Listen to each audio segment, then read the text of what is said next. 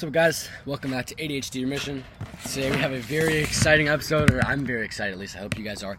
If you're new here, ADHD Remission, this is going to be the show where I talk about how I put my ADHD in remission, and you can too, despite what you're told by society or your doctors, or despite how much medication you're taking. Feel weird saying the same thing every episode. I used to take a lot, now I take nothing. 54 milligrams of Concerta, and if I needed to do homework, I'd take 108. But now I take nothing and meditate for long periods of time, read for long periods of time, focus, high dopamine state. Dopamine is at the core of ADHD. However, there are six core things, six main things, which I think that are causes of an ADHD because they all have negative effects on dopamine. The first one is dopaminergics, obviously. The second one is endocrine receptors.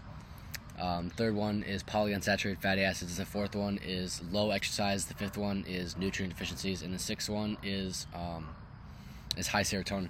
And lucky for you guys, I've been talking about serotonin a lot.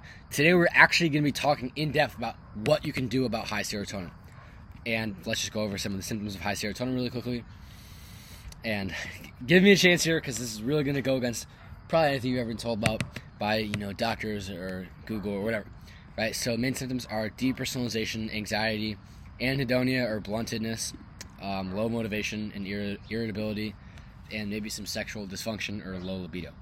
And most of these result either from the fact that, from three main things, and also weight gain. The three main things, first of all, it suppresses thyroid and suppresses metabolism. It suppresses cell respiration. The second thing, it greatly suppresses androgens, so it represses the conversion of testosterone into DHT, which is a much more potent form of testosterone. And thirdly, it greatly suppresses dopamine, and that's the main thing in ADHD. Even if you don't have these symptoms, do not click off, please. I need more attention. No, I'm joking. Don't click off, because even if you don't have any of these symptoms, lowering your serotonin will have a very beneficial effect in ADHD, because it's going to lead to raised dopamine, because serotonin blocks dopamine and dopamine blocks serotonin. There are many things which are said to be beneficial because they raise serotonin, but many things raise monoamines in general, so they'll raise both dopamine and serotonin, but that doesn't necessarily mean that the positive effect is from serotonin. In fact, we see some fantastic things with serotonin blockers. So this one is going to be we're going to be talking about a bunch of stuff that you can do to lower your serotonin. So we're just going to go over a study very quickly. This is going to be very brief. And this is about the common misconception. Well, there's a lot of common misconceptions about serotonin. The first one is that high serotonin causes depression, or low serotonin causes depression.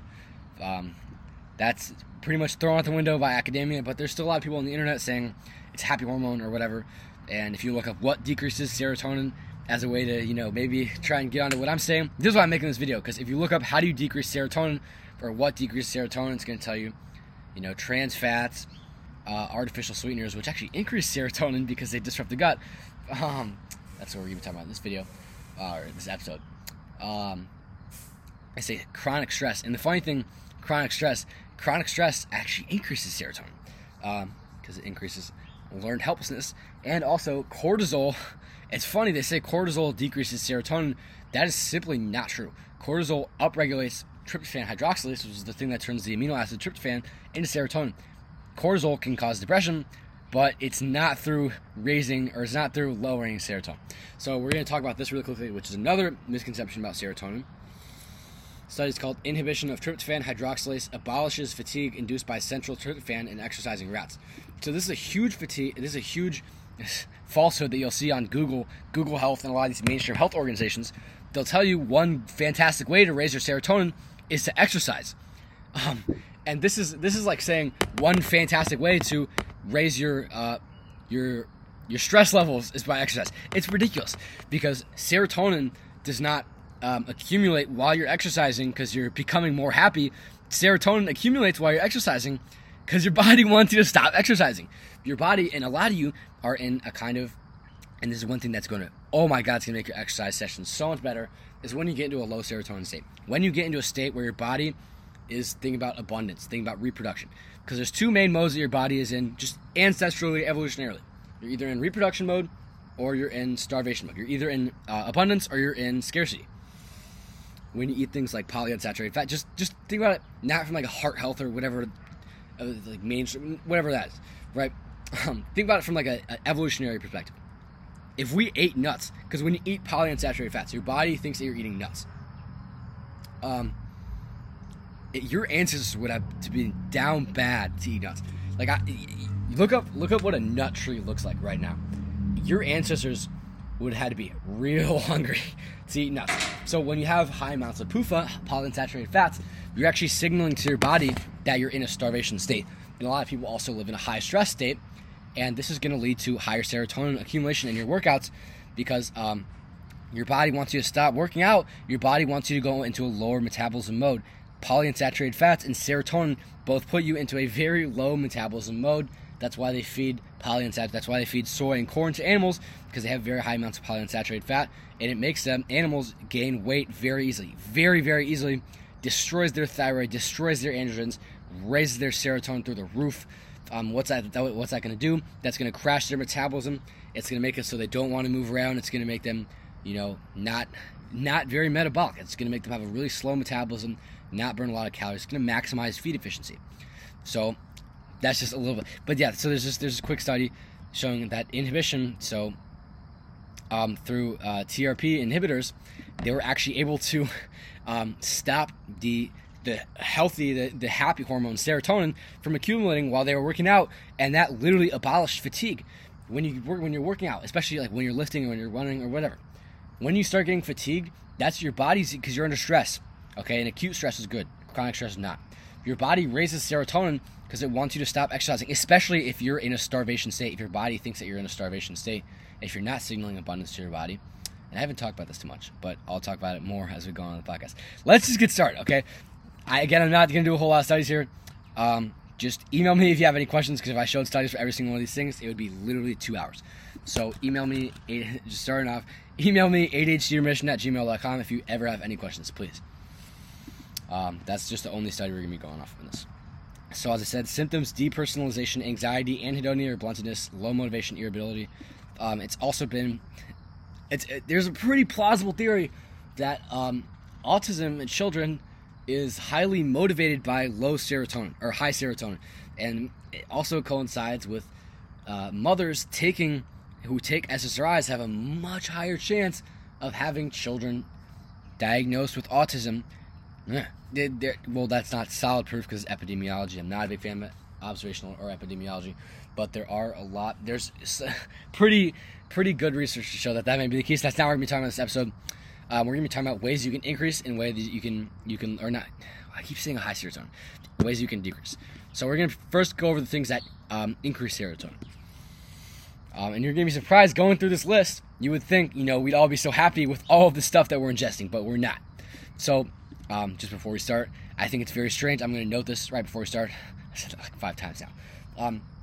Every single mainstream health recommendation, every single one does these 3 things. It raises serotonin, it lowers dopamine, and it lowers androgens. It's a very, very, very weird pattern, especially considering the fact that serotonin is very effective in promoting complacency and kind of,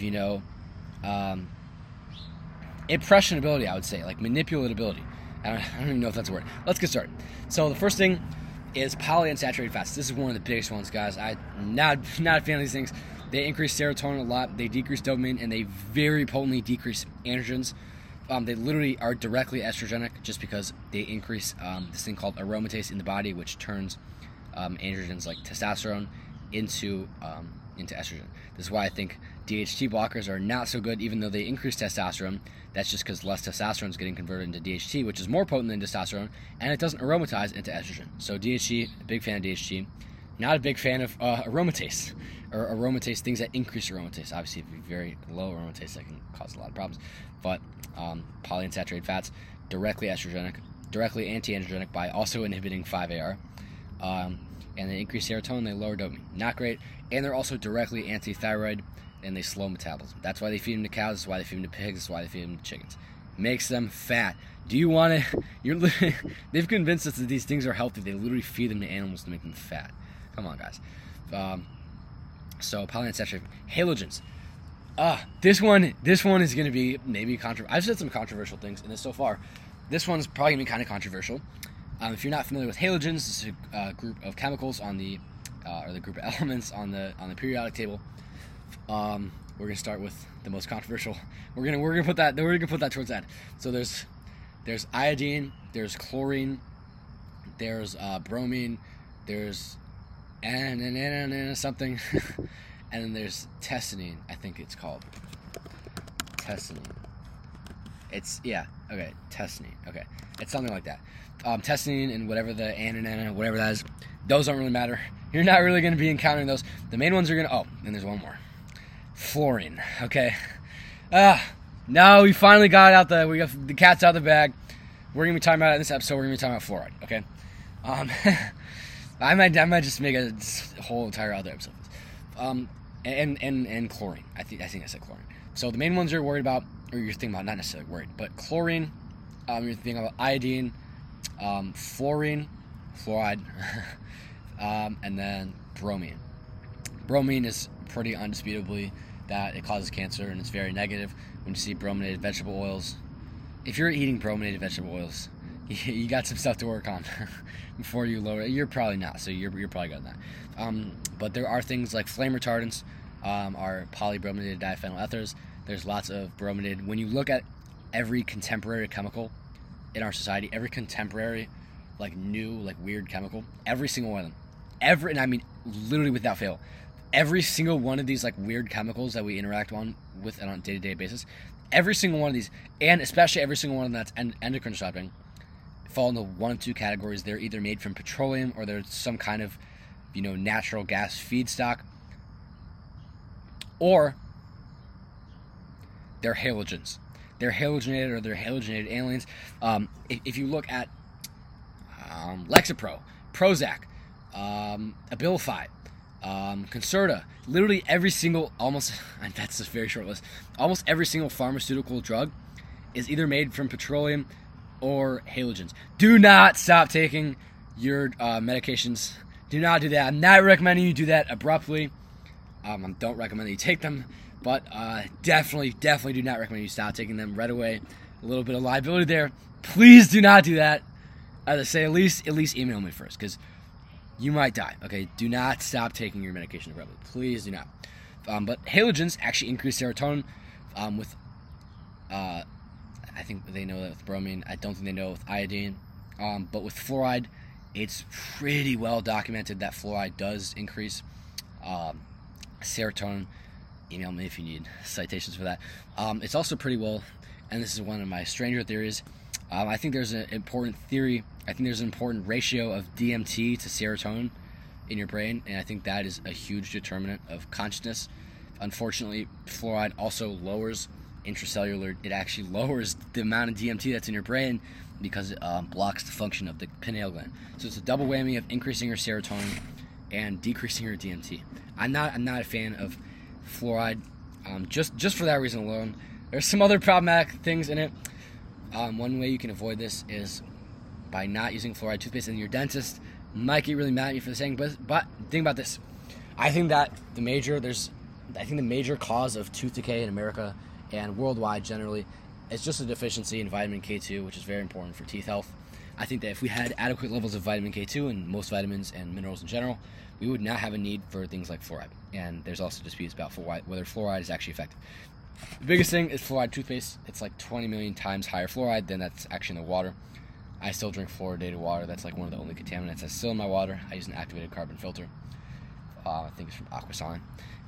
You need a water filter, guys. Come on. 2023, you need a freaking water filter. Come on. Please get a water filter. But when it comes to fluoride, it's going to raise serotonin. The other thing, and with chlorine, this is why I don't really like to swim in chlorinated pools. I swam in chlorinated pools for 8 years, or I think 9 years. Messed up my skin, messed up my hair, especially just those. Even topical applications of these things are not great. But they also do increase your serotonin. They're also anti-androgenic. They block 5-AR, and they block testosterone directly, and they suppress dopamine. These things are not very good for your ADHD. Iodine is more important that you get it in. I would aim to increase iodine efficiency, which is a term that I created myself. There's a huge problem currently where, the government thinks there's iodine deficiency. Really, there's a goitrogen efficiency. That doesn't sound right. Goitrogens are things, cruciferous vegetable, lots of different things, which block iodine absorption in your thyroid, which lead to hypothyroidism. So the government solution to this is use iodized salt. No. Well, the main place you're going to get bioavailable iodine without any of those problematic goitrogens are just liver and eggs. But unfortunately, they don't block the serotonergic effects of iodine. They just block the thyroid effects of iodine. I actually am not completely sure if iodine specifically is confirmed in increasing serotonin, but I know that every other halogen is, so it probably would be safe to assume. I would just aim to increase iodine efficiency, increase the amount that's going to absorb into the thyroid without trying to eat too much, because that might lead to increases in serotonin. Let's move on. Oh god, we have so many less for 15 minutes. This is going to be a long episode. No close off. Fiber. So this is going to go along with fiber and other gut irritants. So gut irritants, saponins, lectins, gums, sweeteners, and sensitive foods. So if you can't digest milk, that's going to raise serotonin. If you can't digest grains, that's going to raise serotonin. If you can digest any of those things perfectly, if they don't irritate, if you eat oats, and fiber, I mean, if you eat oats, if you can eat vegetables, if you can eat beans, and if you digest it perfectly, it's not going to increase your serotonin. The problem is that a lot of these things do not, for a lot of people. I can't eat whole grains, I can't eat beans, I can't even eat freaking cinnamon, guys. Cinnamon messes up my gut, and this is funny. This is another lie that's purported that you need to take care of your gut and eat lots of fiber, and because that's where your serotonin is produced. Well, the serotonin gets released in the gut from fiber because the fiber irritates the gut, and that's a stressful situation for the body, and then it releases serotonin. Very, very strange reasoning by the pro-serotonin party. I personally don't tolerate a lot of fiber. Eat what you tolerate, guys. I'm not telling you not to eat fiber, not to eat, lectins or whatever. I would avoid gums and sweeteners and especially sensitive foods, guys. These are, just find out what you're sensitive to, and that's going to work the best for you. The next one is tryptophan. Tryptophan is an amino acid. This is why a lot of people recommend eating a good amount of your protein as gelatin or collagen and less as muscle meat, because muscle meat's going to have a lot of tryptophan. That's going to convert to a lot of serotonin. And this goes along with the whole carnivore diet fiasco and, all this animal-based stuff. The biggest problem with it is that it's not really that ancestrally consistent, because we didn't just eat muscle meat and fat. We ate a lot of collagen, which comprised a lot of our protein intake, which does not have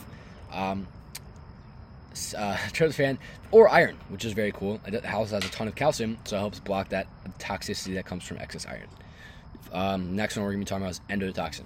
So this is another lie that's told that resistant starch increases your serotonin, and the reason for that is because some way it's not really fully digested, and it gets to your colon, and it ferments in your colon, and then it creates it releases a ton of endotoxin into your bloodstream, and endotoxin is very problematic, guys. Endotoxin does increase serotonin a lot.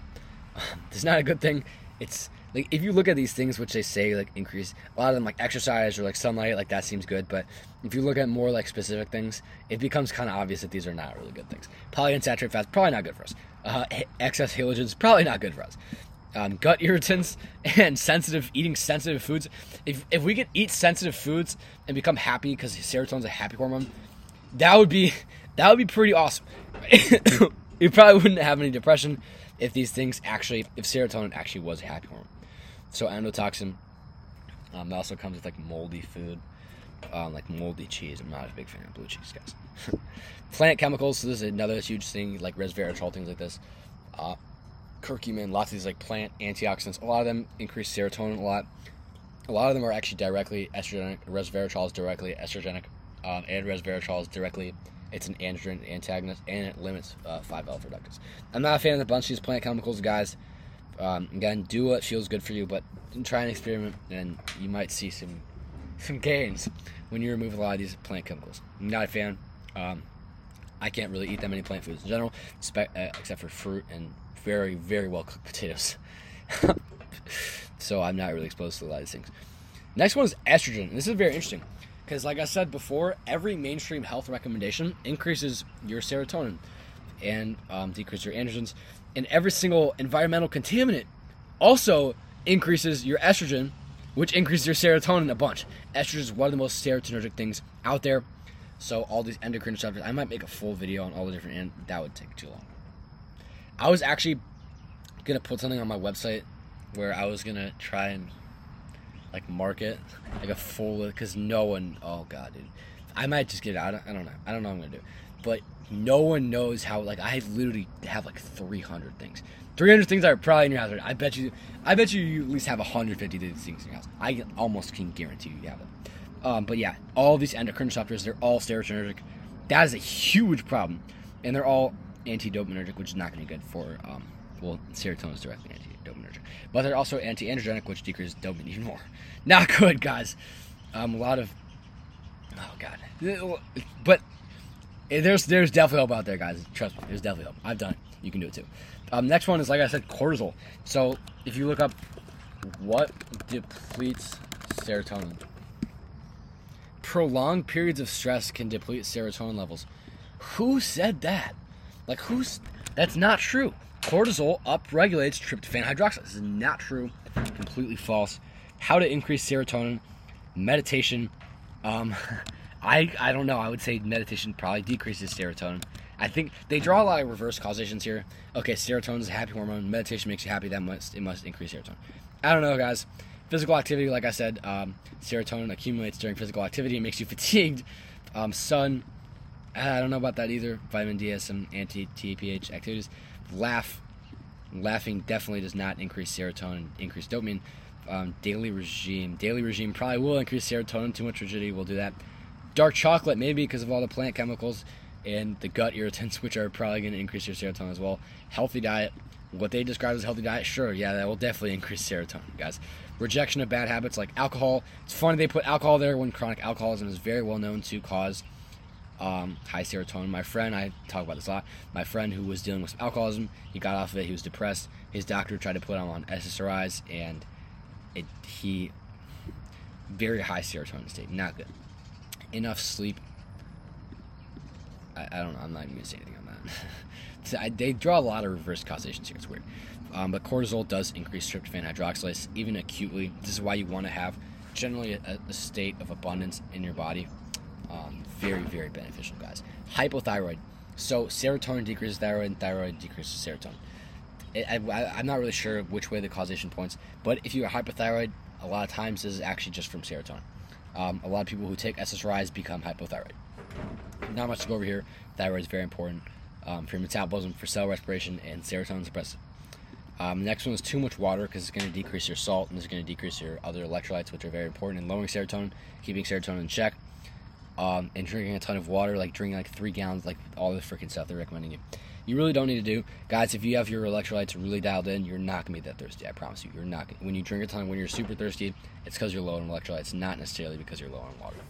I could talk about water for a while. This is a big myth. So now we're going to talk about things that can actually decrease serotonin. First one is aspirin.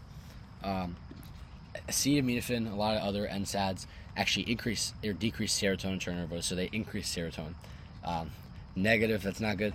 Aspirin actually has a bunch of other benefits, but I wouldn't necessarily recommend taking commercial aspirin. If you can get some willow bark extract, that's good, but acetylsalicylic acid, maybe it's I don't know. I don't remember exactly what it is. But conventional aspirin is made from petrochemicals. It would still be beneficial, but I would just recommend. I mean, I wouldn't really try. I wouldn't take aspirin every day personally. I would say try some other stuff first. You don't really need to do this. Next one is caffeine. So drinking coffee. Do not drink green tea, guys. Don't drink any of this like weird, like whatever any of these weird teas are, because while caffeine is androgenic and pro-dopaminergic and anti-serotonergic, green tea and all those weird plant chemicals are not. Luckily, coffee, the coffee bean does not have a lot of these anti-androgenic plant chemicals, but things like green tea literally nukes your DHT. Like, I would not mess around with that. But caffeine does increase serotonin pretty well. A lot of people do well with it. I think a big reason of like the kind of argument against caffeine is when you eat caffeine and like you go to work, or when you like sit down, and that's when you're sitting down and you have a high heart rate, when you're super like hyper metabolic and you're just sitting down, that's not good. Okay, that's gonna lead to huge problems of stress. But if you drink caffeine and you're like, walking around, or maybe even like surfing or something, or going to the gym, that's gonna feel really good. I think people get a lot of stress disorders just because they're eating caffeine, then they're not really doing anything. I'm not very against caffeine. I'm in school right now, so there's not really convenient time for me to take it, but once I'm out in December, I will definitely start taking it. Next one is sodium.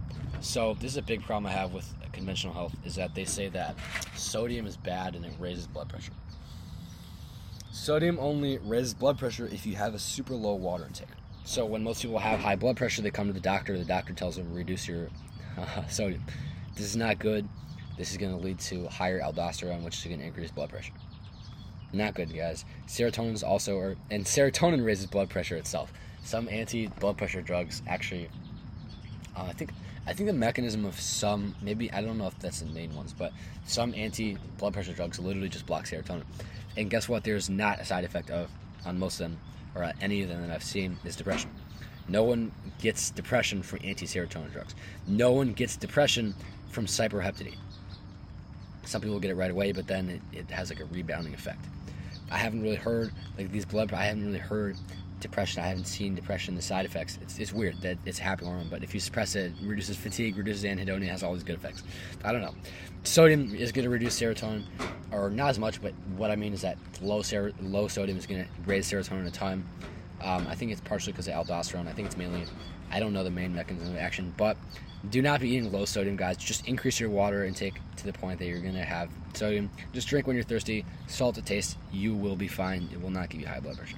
Unless you're some crazy genetic anomaly, or unless you have some confounding disorder like insulin resistance. Next one is low stress. Being in a common low stress state is going to be very beneficial for, like I said, cortisol upregulates tryptophan hydroxylase. We want to do things to downregulate tryptophan hydroxylase. Low stress, very important for low serotonin and high dopamine in general. Next one's androgens. So androgens are going to suppress they're going to suppress serotonin a lot, and they're going to increase. Guys, these are really just the same things here. I'm going to talk a lot about how you can do these things in general, but a lot of these things basically like pro-ADHD, pro-androgen, pro-metabolism, pro-dopamine, anti-estrogen, anti-serotonin. And if it's the other way around, then it's not going to be freaking good for ADHD. But personally, I would consult with me and ask if something is good for us, because a lot of these things will tell you wrong. I've literally seen, men's health, never listen to another. Men's health, they said that, I think they said green tea increases testosterone. I don't know, it was something ridiculous, like actually like obscene. Like that is obscene. You cannot say that. You're canceled for saying that. Androgens are going to be very good at reducing serotonin. It's kind of like both, they affect each other. Next one is sugar. Sugar is going to be very effective at lowering cortisol. The only problem that people have with sugar in our current society, and the only reason it's demonized, is because people eat sugar and then they sit down, they do nothing, and then they have insulin resistance, and it causes a ton of problems. That's why sugar causes problems. Sugar is not, I think most sugar is not even that high glycemic. Like if you eat like white rice or white potatoes, that's like 100 glycemic. So there's nothing even wrong with having 100 glycemic if you're going to move a ton afterwards. But the main problem with sugar is just that people are so insulin resistant. It's not because of sugar. If you look at, here, I want to show you guys something. Go down the description, and I'm going to link an image to a really cool, interesting graph. And the reason for this graph, I'll just like click on it for a second. But the reason that I think people have so much insulin resistance is actually just because of polyunsaturated fats. I don't think we need to lose the sugar. I think we need to just lose the crappy fats, and then we will have better insulin sensitivity, and then sugar will be just fine. And it does all these cool things, increases metabolism, increases testosterone actually, despite what we've heard, increases 5-AR, increases generally androgens, decreases serotonin, increases the frick, I'm losing myself here, guys, it increases the frick out of metabolism, increases the frick out of your thyroid. Big fan. Just don't, sit down and match it to your activity level. Next one, alright, no, actually, yeah, well, okay, we're just going to talk about it. Next one's kind of weird. Some of you guys might be kind of turned off by this. This one is actually psychedelics. I don't know if I can really talk it. This is a no, I can talk about it. Yeah, I can talk about it. So, some of you guys might be familiar with psychedelics. This like psychedelic revolution where people are, taking psilocybin or LSD, or all this different stuff. I think it's cool. I think it has a lot of potential. I think one thing that's very interesting is the actual effect that it has on serotonin. And this is a personal experience, but I feel like the come up on these drugs is like a high serotonin state. Like it feels high serotonin. It feels like, like I'm kind of twinking out, or I'm kind of like, I don't know, because I don't get depressed. I don't get anhedonia or any of that stuff. I don't get low motivation. Actually, I have very high energy. I'm not sure what it is. It increases serotonin somehow, but it does it in a completely different way. And it is the 5-HT2A, but 5-HT2A is known for all these problems. So it's very strange. I would say we don't really know enough about how it works. We do know, actually, though, the come down phase, or not the come down, but the afterglow. So this is after you've taken it, and in the weeks following, I used to do this stuff a lot. I occasionally do. Sometimes I microdose, but I might get banned for saying that. But the come down, or I keep saying come down, the afterglow phase, like the weeks following the experience, is actually a very low serotonin, very high dopamine state, and this is very cool to me. And I've experienced this personally, lining this up with just general characteristics. I noticed that my ADHD, even when I had bad habits, I noticed that my ADHD improved significantly from using psychedelics. I don't recommend that you use psychedelics. Just for a legal disclaimer, do not use controlled substances. Follow the rules. At least email me if you're thinking of breaking the rules, so that I can tell you that you shouldn't do it and that it's bad. Please email me before you take any substances or risks.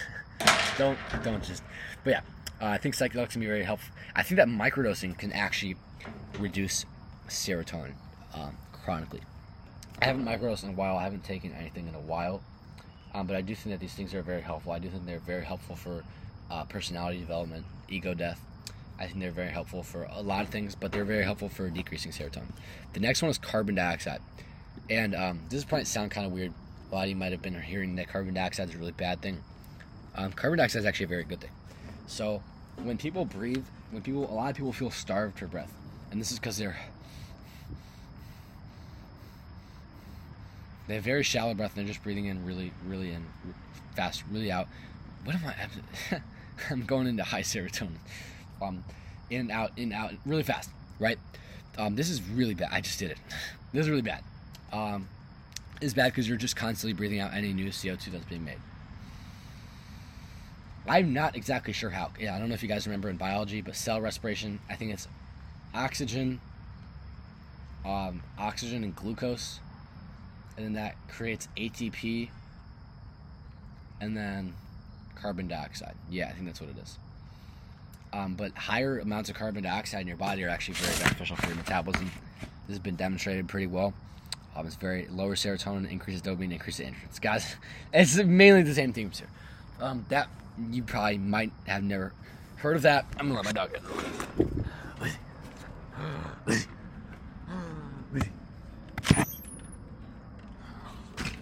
So picky. Alright, so you might not have heard of this before, but when people breathe in, out really fast, and they feel like they're starved for breath, often they have perfectly fine oxygen levels. The problem is actually just that they have not enough CO2 to actually bind to the oxygen and deal with it. I'm not sure how this works in like a cellular respiration context, but I've heard it, I've seen it in the literature, and I've experienced it myself. I feel like when I I'm not going to make a whole episode on this right now, but I think I actually made an episode on breathwork. It was kind of crappy, though. I think I'm going to redo that when I learn more about breathwork, specifically when I read more papers on it. But just breathe in and out slower. That wasn't an example. That was too fast. But breathe and hold maybe a second, a couple seconds at the bottom. I also personally just started today drinking carbonated water. I'm going to see how that turns out for me. I've heard that that's good. I've heard some people will drink baking soda to increase CO2.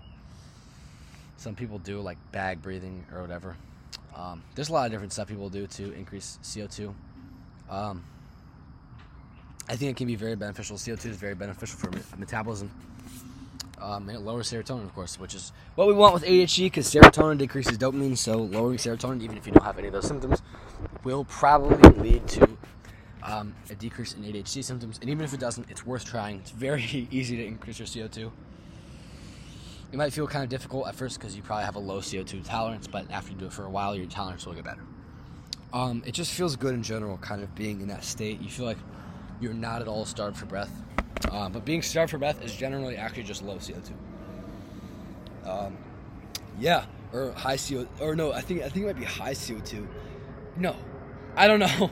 I don't know, guys. Try increasing your CO2 and see what happens. Try the things, so we're going to go over it very quickly.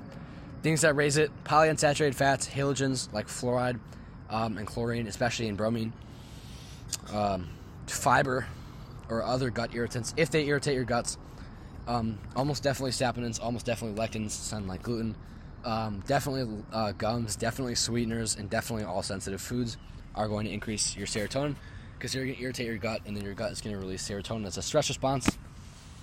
It's not happy hormone, guys. Come on. Cyproheptadine, serotonin antagonist, is very effective at dealing with anhedonia. High serotonin causes anhedonia. This is why a lot of, I'll give the example that I love to give. You take a happy person and you put them in a high serotonin state, and they become anhedonic, right? They feel like, oh, nothing feels good anymore. I don't feel anything more. You take someone who feels like garbage every single day and is depressed and wants to kill himself, and you put them in a high serotonin state, and they can't feel anything, and they're like, oh, this isn't so bad, right? So I think a lot of these, people, it's very effective, and these people, I think a lot of them are really blunted to the negative realities of their life, or maybe something that they're going through. I don't think that this is necessarily positive in and of itself, and I also think it's indicative that serotonin is not a happy hormone. It's rather like a stress. It's like, okay, I'm stressed, I'm going to turn off.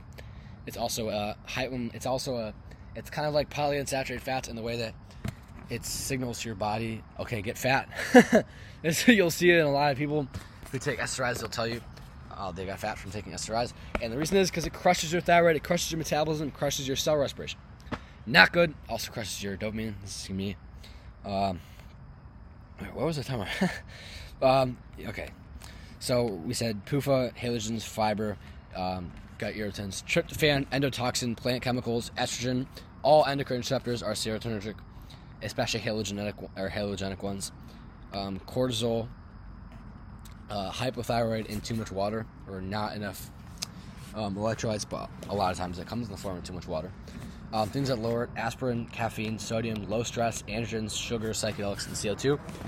And that's a very short list, but there's tons of things which actually, almost anything that's going to be androgenic is going to lower serotonin. Almost everything that's going to be dopaminergic is going to lower serotonin. So being less rigid is going to lower serotonin. Not giving up, really not being too rigid, but still following through, and not having learned helplessness. That's going to help you a lot with lowering serotonin. I hope you got some. This is probably the longest episode I've ever made. I hope you got some value from this video. I hope you learned some ways in which you can decrease your serotonin. I'll probably think of some more afterwards. If you ever want to talk to me, if you ever want to ask me any questions, if you ever want to know how to lower your serotonin, or you want that list of the freaking 300 different endocrine disruptors, just email me at adhdremission@gmail.com. All right, I hope you enjoyed this episode. I hope you got some value, and I hope you have a good day. Okay, keep that serotonin low. I'll see you in the next episode.